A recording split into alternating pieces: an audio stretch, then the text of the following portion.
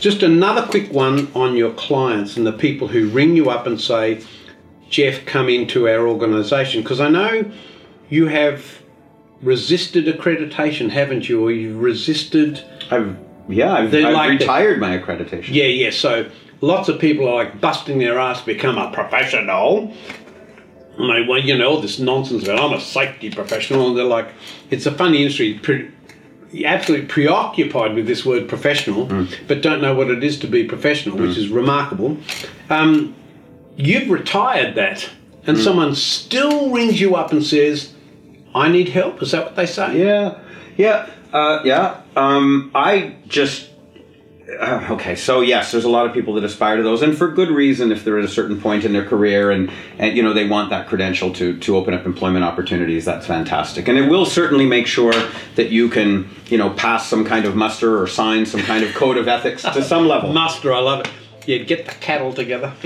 Yeah, okay, keep going. But at a certain point, what it took to remain in that space, to go to the same conferences and hear the same people speak on the same subjects. When we talk about hitting a glass ceiling and our efforts mushrooming out, and we start to just circle that was very much happening. And it's not, some people choose to make change from within and maintain those things, and I just couldn't. The same reason I left that company in 2012. Great company, great position, but personally, I just didn't feel I could embrace or dive into the pool or be as adept as I could be with that. And you don't have in Canada this CRSPC or CPD or whatever it is. We're bringing it to your country. You're welcome. Right? Yeah, I associate with...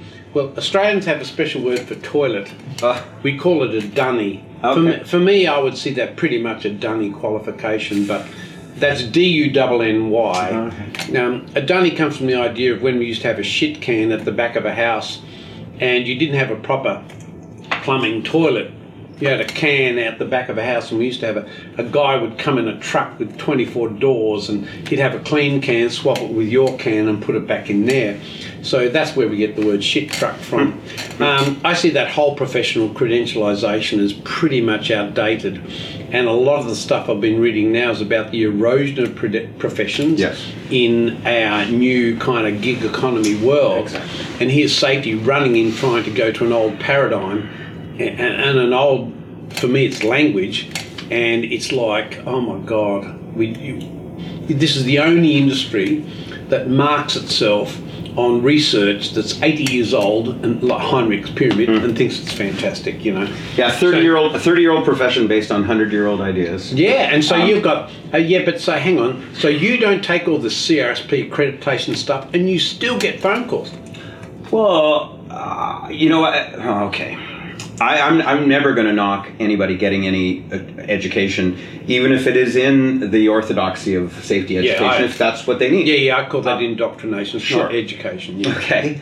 And so some people need that, and I get that. In exactly the same way that safety goes after objects involved in work. Oh, yeah. And so I'm a big believer in the right tool for the job.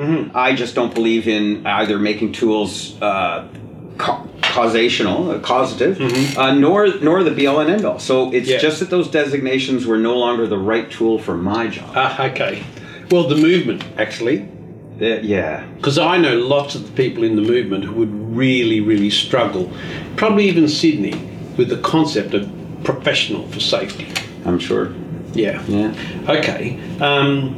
So this is your clients ring you up and say, okay, what happens next once you go into, is this a 3-year relationship, kind of like I work? Because I don't go unless it's a 3 to 5 year relationship in process of change. Yeah. Is this for you? It depends.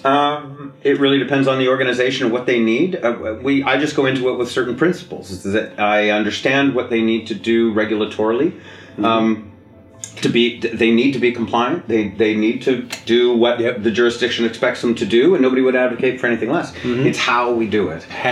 So that I come in with that as a principle. I do come in too with a bit of an experienced view of how it ought to be, especially when it comes to details like contractor relationships and things like that. Yeah. We go in with the overarching principle that we're working ourselves out of a job.